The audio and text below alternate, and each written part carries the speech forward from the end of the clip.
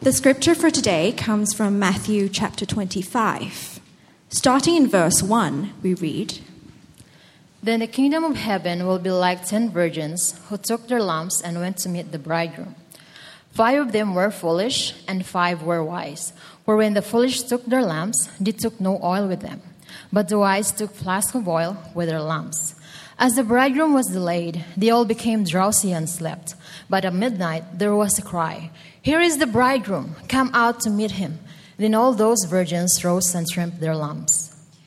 And the foolish said to the wise, "Give us some of your oil, for our lamps are going out." But the wise answered, saying, "Since there will not be enough for us and for you, go rather to the dealers and buy for yourselves." And while they were going to buy, the bridegroom came. And those who were ready went in with him to the marriage feast, and the door was shut. Afterwards, the other virgins came also, saying, "Lord, Lord, open to us." But he answered, "Truly I say to you, I do not know you. Watch therefore, for you know neither the day nor the hour." For it will be like a man going on a journey, who called his servants and entrusted to them his property. To one he gave 5 talents, to another 2, to another 1, to each according to his ability. Then he went away. He who had received the 5 talents went at once and traded with them, and he made 5 talents more. So also he who had 2 talents made 2 talents more. But he who had received the 1 talent went and dug in the ground and hid his master's money. Now after a long time, the master of those servants came and settled accounts with them. And he who had received the 5 talents came forward, bringing 5 talents more, saying, "Master, you delivered to me 5 talents. Here, I have 5 talents more." His master said to him, "Well done, good and faithful servant. You have been faithful over a little. I will set you over much. Enter into the joy of your master." And he also who had 2 talents came forward, saying, "Master, you delivered me 2 talents. Here, I have 2 talents more."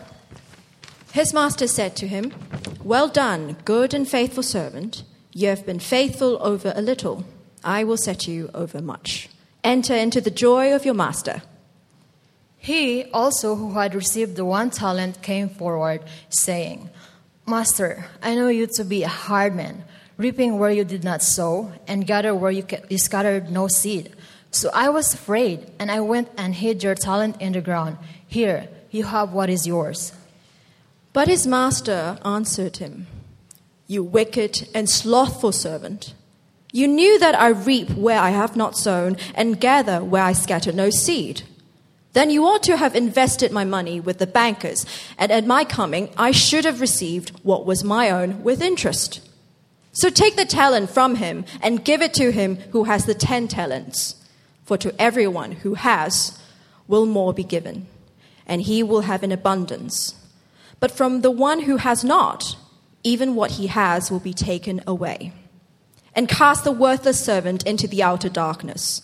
In that place there will be weeping and gnashing of teeth." When the Son of Man comes in his glory, and all the angels with him, then he will sit on his glorious throne. Before him will be gathered all the nations, and he will separate people from one another as a shepherd separates the sheep from the goats. And he will place the sheep on his right, but the goats on the left. Then the kingdom will say to those on his right, "Come, you are blessed by my Father. Inherit the kingdom prepared for you from the foundation of the world. For I was hungry, and you gave me food. I was thirsty, and you gave me drink. I was a stranger, and you welcomed me. I was naked, and you clothed me.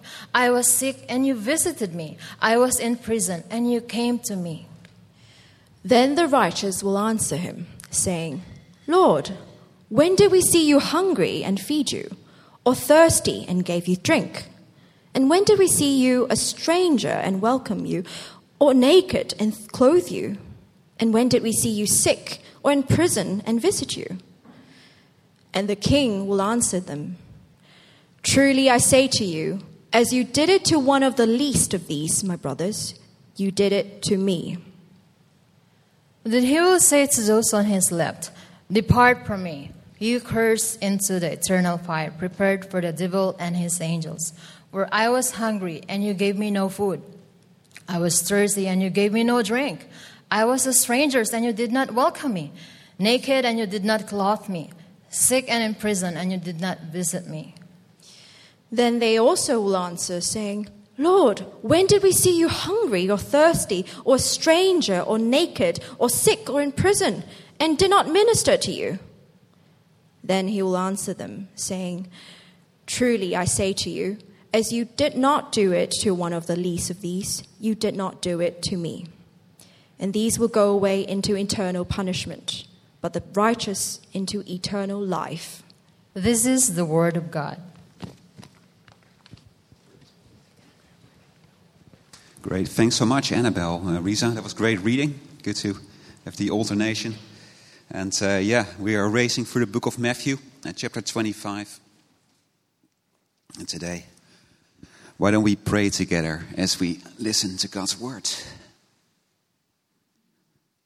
Father, thank you for these words. Thank you that we have the words of Jesus. We pray that we would listen to our King, our Savior, our Master. Please speak to each one of us. Would we hear what you want us to hear, whatever that may be. Thank you that, you are the living and speaking God. So encourage us today in Jesus' name. Amen. Well, it's great not to have masks, although looking back, if there was one restriction that you have to keep, which one would it be? I don't know. And actually the one that I'm most grateful for is quarantine gone, right? Life is so different now. I don't know how many of you have been flying. So many people, they're now on business trips and on holiday. And so, of course, you're flying and you get the safety features, right? The stewardess showing where's the exits and here's the life vest. How many of you listen to that? I think no one, right? Well, the reason is very simple. We don't think it will happen, right? And there's no way we're going to crash, so why would I listen? What if you really knew the plane would crash? I think you would listen, right? Everyone would get a mobile phone and video it and kind of save it for later. Now, if you really know something's going to happen, you would be ready. We just don't think it will be. And I think that's why we want to listen to what Jesus has been saying, right? Something big is going to happen. We heard that last week if you were here. Jesus is going to return. It's going to be the end of the world, the end of history. Big change, right? The new creation, the final judgment, as we heard. And Jesus says we need to be ready. And if you were there last week, that was challenging. We want to be ready. We want to hear, right? The disciples, they were interested. Okay, hey Jesus, when are you going to come back? And what will be the sign? And Jesus starts saying, okay, you need to be ready. And today is basically part 2 of that speech. And so I hope we want to listen, especially because I think I've been challenged that it's not quite what I expected. But right, Jesus wants us to be ready for his return. I mean, if you read the whole New Testament, I think 1 out of every 10 verses is about Jesus' return. It's just a big topic. Let's listen to what Jesus has to say. And we have these 3 parables. Obviously, the last one isn't a parable. 3 stories. And they help us, how to be ready. So first, the virgins. Now, what is the story here, right, with the virgins? Well, then the kingdom, verse 1, of heaven will be like 10 virgins who took their lamps and went to meet the bridegroom. I don't know, I guess these virgins are like bridesmaids.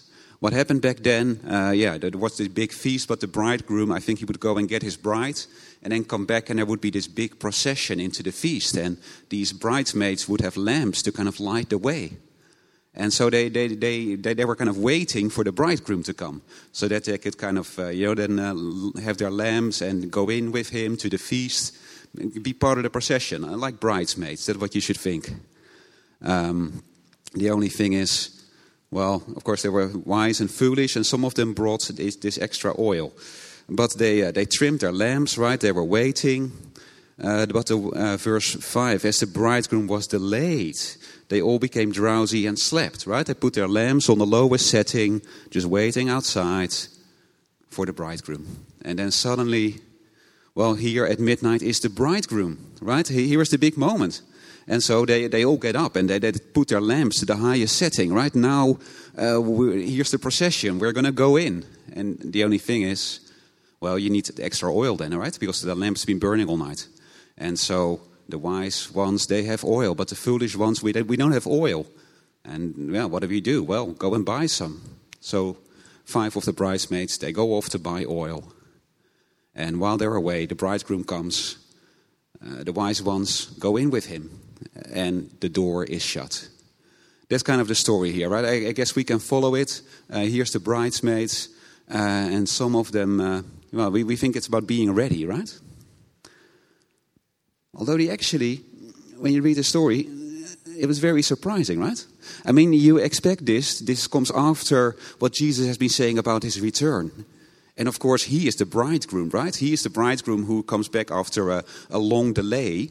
And we want to be ready, right? But he talked last week, hey, I'm coming like a thief in the night. I'm going to come suddenly. So you'd expect, be awake. Yeah? And isn't that what this parable is about? Well, here were the 10 virgins. And, 5 of them stayed awake and 5 of them were asleep. Well, that's not the story. How many of them were awake? None of them. They all fell asleep. What made the difference? How do you say it? Gajau, right? They had oil. You had added oil. That's the thing, right? 5 of them were prepared, and 5 of them were not prepared. It's not about were they ready. It's not about what were they doing when the bridegroom came. It is, were they prepared? And when do you prepare? Well, you do that beforehand. You do that now, right? The difference between the wise and the foolish, actually, that was a long time before the bridegroom came, that they were ready. And actually, that is really surprising to me, right? It's not what you expect. We always talk about, okay, Jesus is going to come back. You need to be ready then. This story actually says, well, you need to be ready now. You need to be prepared now. And actually, it's exactly the same with the other 2 stories, isn't it? Because here's the master and the servants, and then he calls them to account. Does it talk about what the servants were doing when the master came? No. I mean, that was last week. There was a parable about that, yeah. But here it is about what have they been doing while he was away. And likewise, the final judgment, it's not what people were doing when the Son of Man came, it's what were they doing while he was away. And so that is, I think, the biggest surprise here, right? It is prepare for Jesus' return. Being ready is about now. And I think it's yes, there is an element what we looked at last week, right? Make sure you're not kind of away from Jesus. You're not, completely away from Jesus when he comes, because that'll be a shock. But actually getting ready is a lot of it is about now. What do we do now? How we live now, at work, at church, in our family now. That is how Jesus says we're going to be ready. It's about what we're doing while he is away. And I think that's really, in a way, encouraging, right? I don't know, some places in Asia, especially like Korea, they have this, at the end of high school, there's this really big exam, right? Everything hangs on this one exam at the end of high school. Which university do you go to? Which career can you have? It's all about this one exam. And your whole time in school, it doesn't matter, right? It doesn't really matter what tests you did or exams. It doesn't matter. It's just about this one final exam. And in a way that, your life is not very important. It's just about this one exam. What if the day before the exam, your boyfriend breaks up with you and you're completely distraught and, this one exam goes wrong? So much pressure on this one thing. Well, it's wonderful to hear it's not like that with Jesus. It's not about, okay, there's this one unknown day in the future. And that's when you need to be ready. That is the only thing that matters. And that puts so much pressure. And that's why Christians want to know, when is it going to happen? Because so much pressure on this one day. Actually, Jesus says, no, it's about preparing. It's about being ready now. And it's encouraging, right? Your life now matters. Your family now matters. Your work now matters. Church now matters. Right? That is what Jesus wants. Actually, we want to prepare for Jesus' return. We want to be ready. Well, we do that now.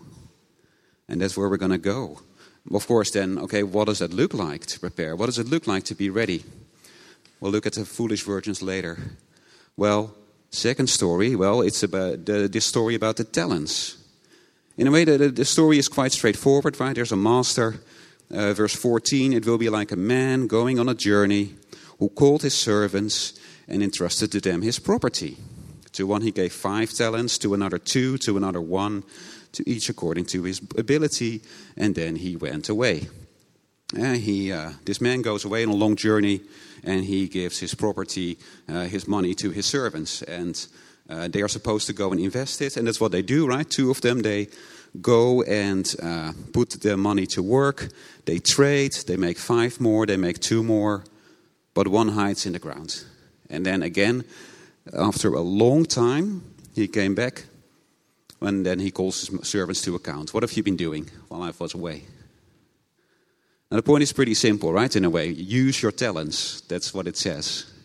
The only thing is, use your talents, don't bury them. But what are these talents, right? Now, I guess most of us, we hear talents, and you think like Britain's Got Talent, right? And we use in English the word talent for kind of artistic skills, right? Like piano and violin and ballet. That is, and you hear this parable, and if you can play the piano, you need to use it. Go for the grade 8 exam and those kind of things, right? This is the Tiger Mom parable, right? Make it use your talents. But of course, that's modern English. This was Greek 2,000 years ago. What does the word talent mean? It doesn't mean skill. A talent is a unit of weight. It's about 30 kilos. And usually 30 kilos of silver. So it's basically a money unit. So he's just giving money. That's the story, right? It's the master gives his money to the servants. Go and invest it. Go trade with it. It's money. All right, so what is it? Well, we don't really know. He doesn't say. I mean, he says, we all know, we just know it's different, right? One has 5, one has 2, one has 1. So in Luke, there is the story of the 10 minas. That's where each servant gets exactly the same. I think that's the gospel, right? We all have the same gospel and we're supposed to use it. This is, I think, something that's different between us. So, it doesn't say what it is. I think it's just, use what you have. Use what you have. Maybe you use your money for Jesus. Use your time for Jesus. Use your gifts. Yeah, of course, if you can use your piano for Jesus, do it. Great music team. But, use your opportunities for Jesus, right? Use what you have for Jesus. I think that's what it says, right?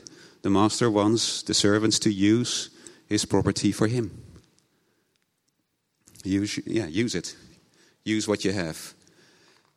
And then what do we learn from this parable? I mean, one thing that I hope strikes you is that the master is really generous. I mean, 30 kilos of silver. That's a lot, right? Your ESV footnote tells you it's a monetary unit worth about 20 years' wages for a laborer. Okay, so one of those things is worth 2.5 million Hong Kong dollars. So this master, he gives 12 million to this guy, and 5 million to this guy, and 2.5 million to this guy. Go and invest it. If you work in finance, I don't know how much you get to invest from people, but it's a lot of money, right? But then when he comes back, and, here's the servant, and hey, your 5 talents have made 5 more. What does he say? Well, such a great response, right? Well done, good and faithful servant, verse 21. You have been faithful over a little, just 12 million, a little. I will set you over much. Enter into the joy of your master, right? I'm going to give you a much greater responsibility. And enter into the joy of your master. Come celebrate with me. Come to my party and be with me, and right? A great reward. He's so generous and he's so fair, right? Because here's one guy and he's made 5 talents. Well, there's the other guy with the 2 talents and he's made 2 more. And what does he get? Well, that's okay. No. Right? Verse 23. His master said to him, well done, good and faithful servant. You have been faithful over a little. I will set you over much. Enter into the joy of your master. Exactly the same response, word for word, right? It's so fair. It doesn't matter. One had 5 talents, the other had 2 talents. Exactly the same response. It's so nice, right? I mean, use what you have. Some people just have more than others, right? There are some people who are amazingly gifted and others are not. And you just think, well, Jesus is so pleased with them. And Kevin is so amazing. And, that's how many of us feel. No, it's use what you have. Maybe you don't have very much. Maybe you have a young baby. And the only thing you can do is change nappies. And you don't have much time for anything else. Jesus knows that. And he is not expecting you to do... right, a lot. He knows. Maybe you have a medical condition and you can't do very much. No, Jesus knows what you have. He's given it to you. Just use what you have. Right, in a way that's encouraging. Here's a master who is generous and fair, right? And maybe the person who gets the most reward is someone you don't expect. A bit like that widow who put in the 2 copper coins compared to all the rich people. Because she put in everything and they put on just a little bit. Right, and that's so encouraging. Use what you have. And what an awesome privilege, right? I mean, I don't know what your boss is like. So many bosses in Hong Kong are terrible. Here is the most wonderful master. Not Kevin, by the way, but... but use what you have. So use it. And we'll come back to the first servant later. But of course, use what you have well for what? And that is the third story. It's not even a parable, right? The final judgment. Because he doesn't say, then it will be like. It's not, this is what it's like. This is actually what it is. This is the future. This is Jesus' return. Verse 31. When the Son of Man comes in his glory, and all the angels with him, then he will sit on his glorious throne. Before him will be gathered all the nations. And he will separate people one from another, as a shepherd separates the sheep from the goats. Imagine the scene, the Son of Man, Jesus, in glory, on a throne, all the angels with him. There's not a single angel out there doing something else, because this is the end of the world. The universe has stopped. There's nothing to do. There's only one thing happening right now, which is, the final judgment. Here is Jesus. He gathers all the nations, all the billions of people from across the world, from across history before him. But it's not about nations, it's about individuals, right? He separates people. You go there, you go there. No protests, no rebellions, no complaints. This is it. This is Jesus coming back. I mean, I think I made too many jokes, right? In a way, this is really solemn. It's an awesome scene, but this is what will happen. This is the future for all of us. And we want to get that right? But then it does seem a bit unusual how Jesus judges here, right? Because you read it and it sounds like you need to be kind to the poor. Because verse 34, then the king will say to those on his right, come, you who are blessed by my Father, inherit the kingdom prepared for you from the foundation of the world. For I was hungry, and you gave me food. I was thirsty, and you gave me drink. I was a stranger, and you welcomed me. I was naked, and you clothed me. I was sick, and you visited me. I was in prison, and you came to me. Right? But we didn't see you. Well, when you did what you did for the least of these is what you did for me. It sounds like, helping the poor. Which, of course, we know is a good thing. But you'd expect Jesus to say, okay, you guys, you cling to the cross, and you don't. So that's the big difference, right? You believe in me and you don't. Well, that's why we need to think carefully about this. Well, what does he mean? Well, first of all, and it sounds almost like they're earning it, right? Hey, you've done good, you've helped the poor, and you haven't done good. Well, first of all, verse 34, notice what he says. Come, you who are blessed by my Father. Come and inherit the kingdom. I mean, they are words of grace, right? You are blessed. You inherit. Inheriting, you don't do anything for that. You just receive. And of course, we know what is Jesus going to do after his speech? He's going to go to the cross. Why would he go to the cross if we can earn it by helping the poor? But also, actually even more, look at the surprise of the righteous. They're kind of surprised, right? I mean, if I was thinking I was going to earn salvation and Jesus says, yes, you're in, I would go, yes, I've done enough, all right? But no one says that. They're just surprised. Oh, we didn't know we were helping you. They were not doing anything to get in or something. It was just what they were just normally living like this. And they were surprised that Jesus actually, saw that and cared so much about it. That's the thing, right? And it's not like the ones who didn't, that they tried, but they didn't do it enough. There's no standard. It's very binary. There's people who do, people who don't. It's really one or the other. And also, it's not just generally the poor, right? Because it's, verse 40. Look at what Jesus says. Whatever you did for the least of these my brothers. He says this is these my brothers. This is about poor Christians. Doesn't mean we don't need to care about all the poor, but the focus is here on Christians. And actually, to make that so, in a way, it's serving God's people. That's what he wants: serve God's people. And to understand it, I think we think of being a Christian in modern Hong Kong, where being a Christian is easy. Actually, in most places in the world, being a Christian, you're in a small, marginalized little community. You're in a Muslim country or something, and the majority is Muslim, and they have all the power, and the Christians are just this tiny group, right? And then they're marginalized, and they're oppressed. That is what it's like in most places to be a Christian. To be a Christian is to be, in many countries, poor and hungry and in prison. You have just two communities. You have the world, and they reject the Christian community. And you have the Christians, and they care for each other. So in a way, what this boils down to is just what Jesus is saying: which side are you on? Are you on Jesus' side? Then you're part of the church, and I guess you embrace the church. Or are you not not on Jesus' side? In which case you probably will reject the church and oppress them. That is basically what lies behind it. It's so different from here, because here, you become a Christian. The only thing that changes, Sunday morning, I can't go and lie in bed. I go to church, right? That's almost, there's so little cost to being a Christian. In many places in the world, there's a huge cost. And I think that's what lies behind it. So, which side do you belong to? Because your attitude to Christ is seen in your attitude to the church. Jesus said, how do you know, how can people see that you belong to me? Well, if you love one another.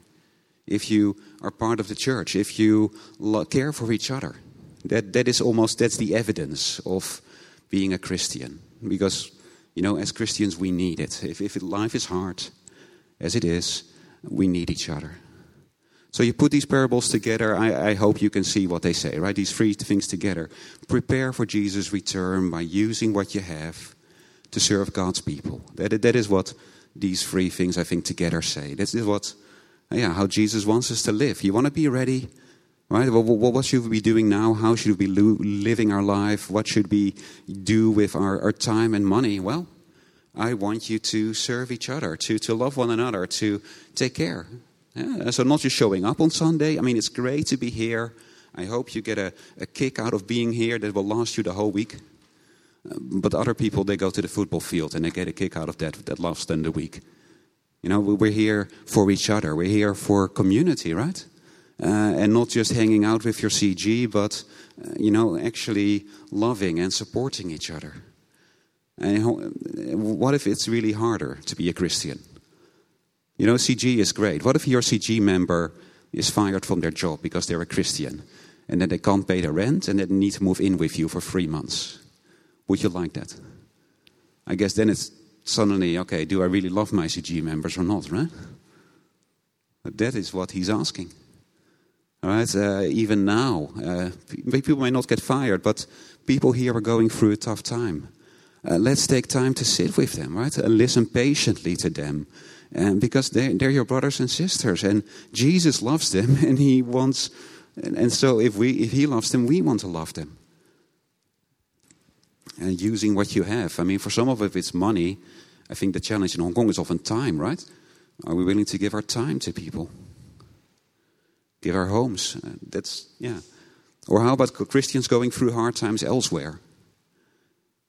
Because the thing is that with social media and stuff, right? We know what the world is like, and we know that there's plenty of Christians in Southeast Asia or in India, and life is very difficult for them. And some of those Christians are, they have to survive on hardly anything, and we have so much money compared to them.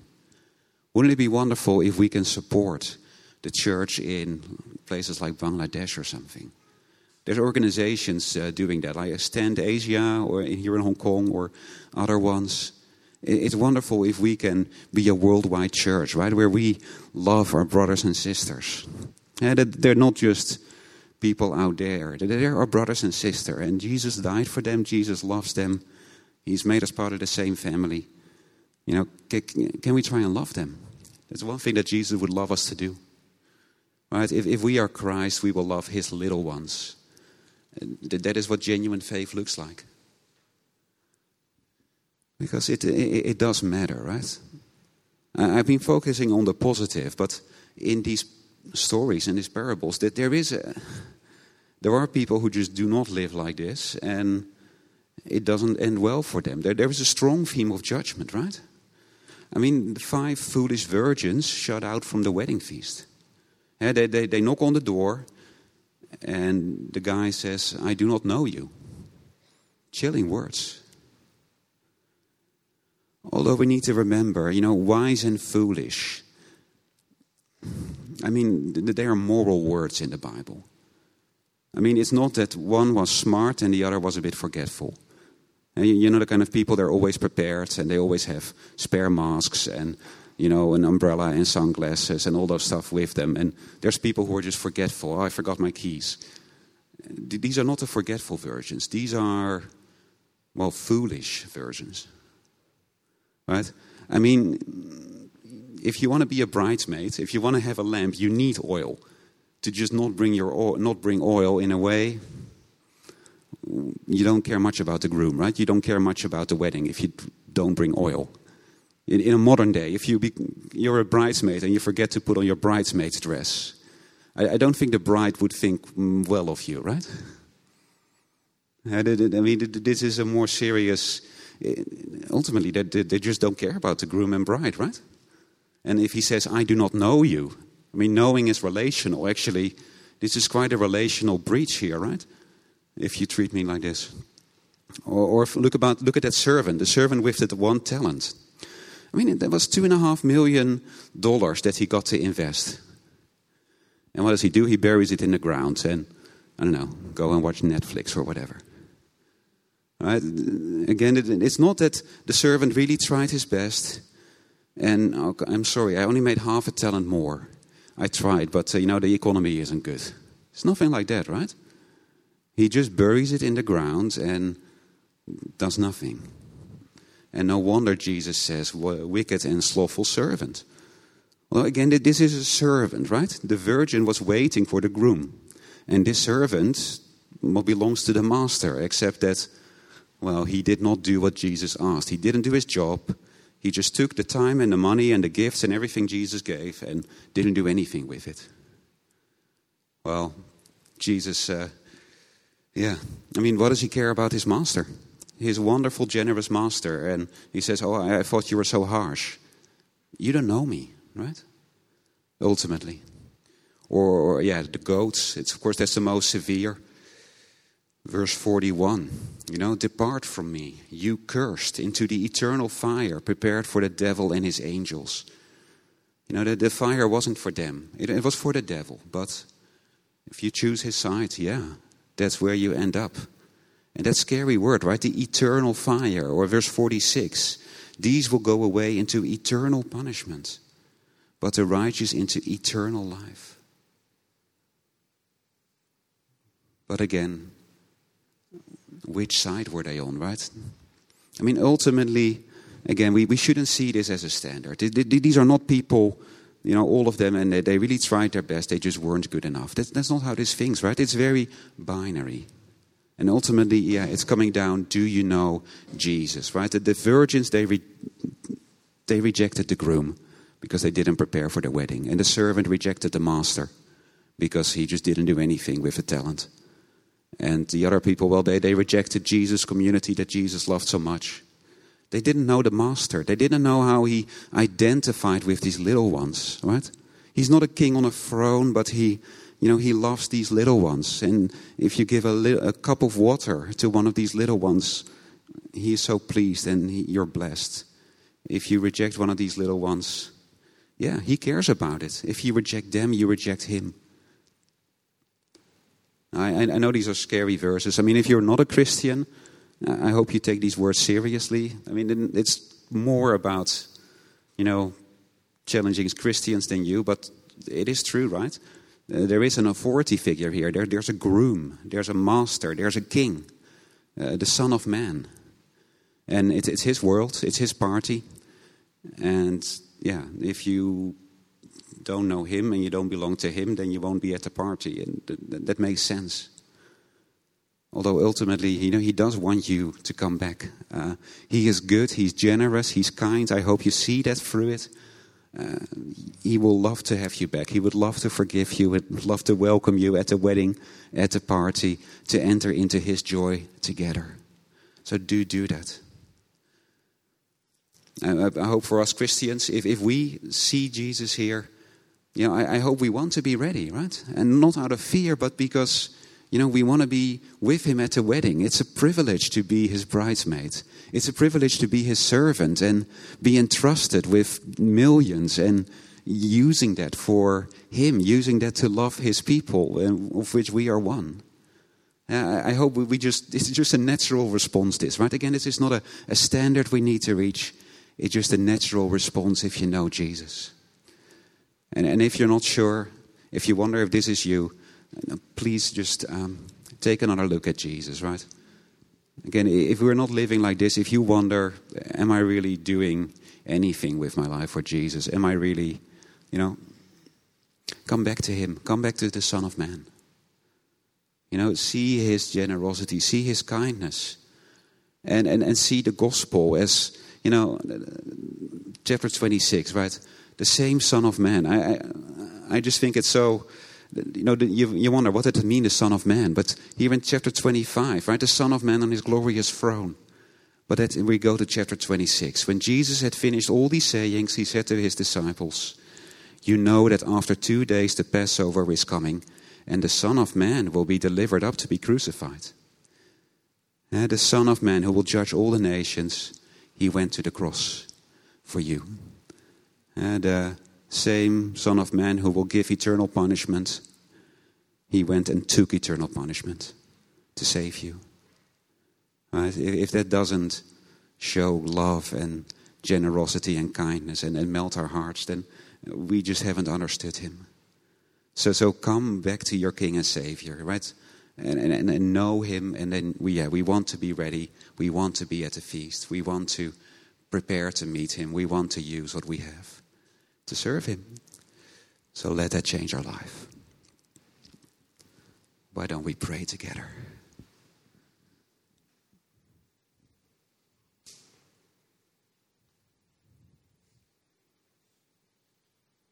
And Lord Jesus, we are in awe of your majesty and glory, your authority, but also your love and grace and kindness. If we want to see you more as who you are. Thank you that you tell us about yourself and we can know you.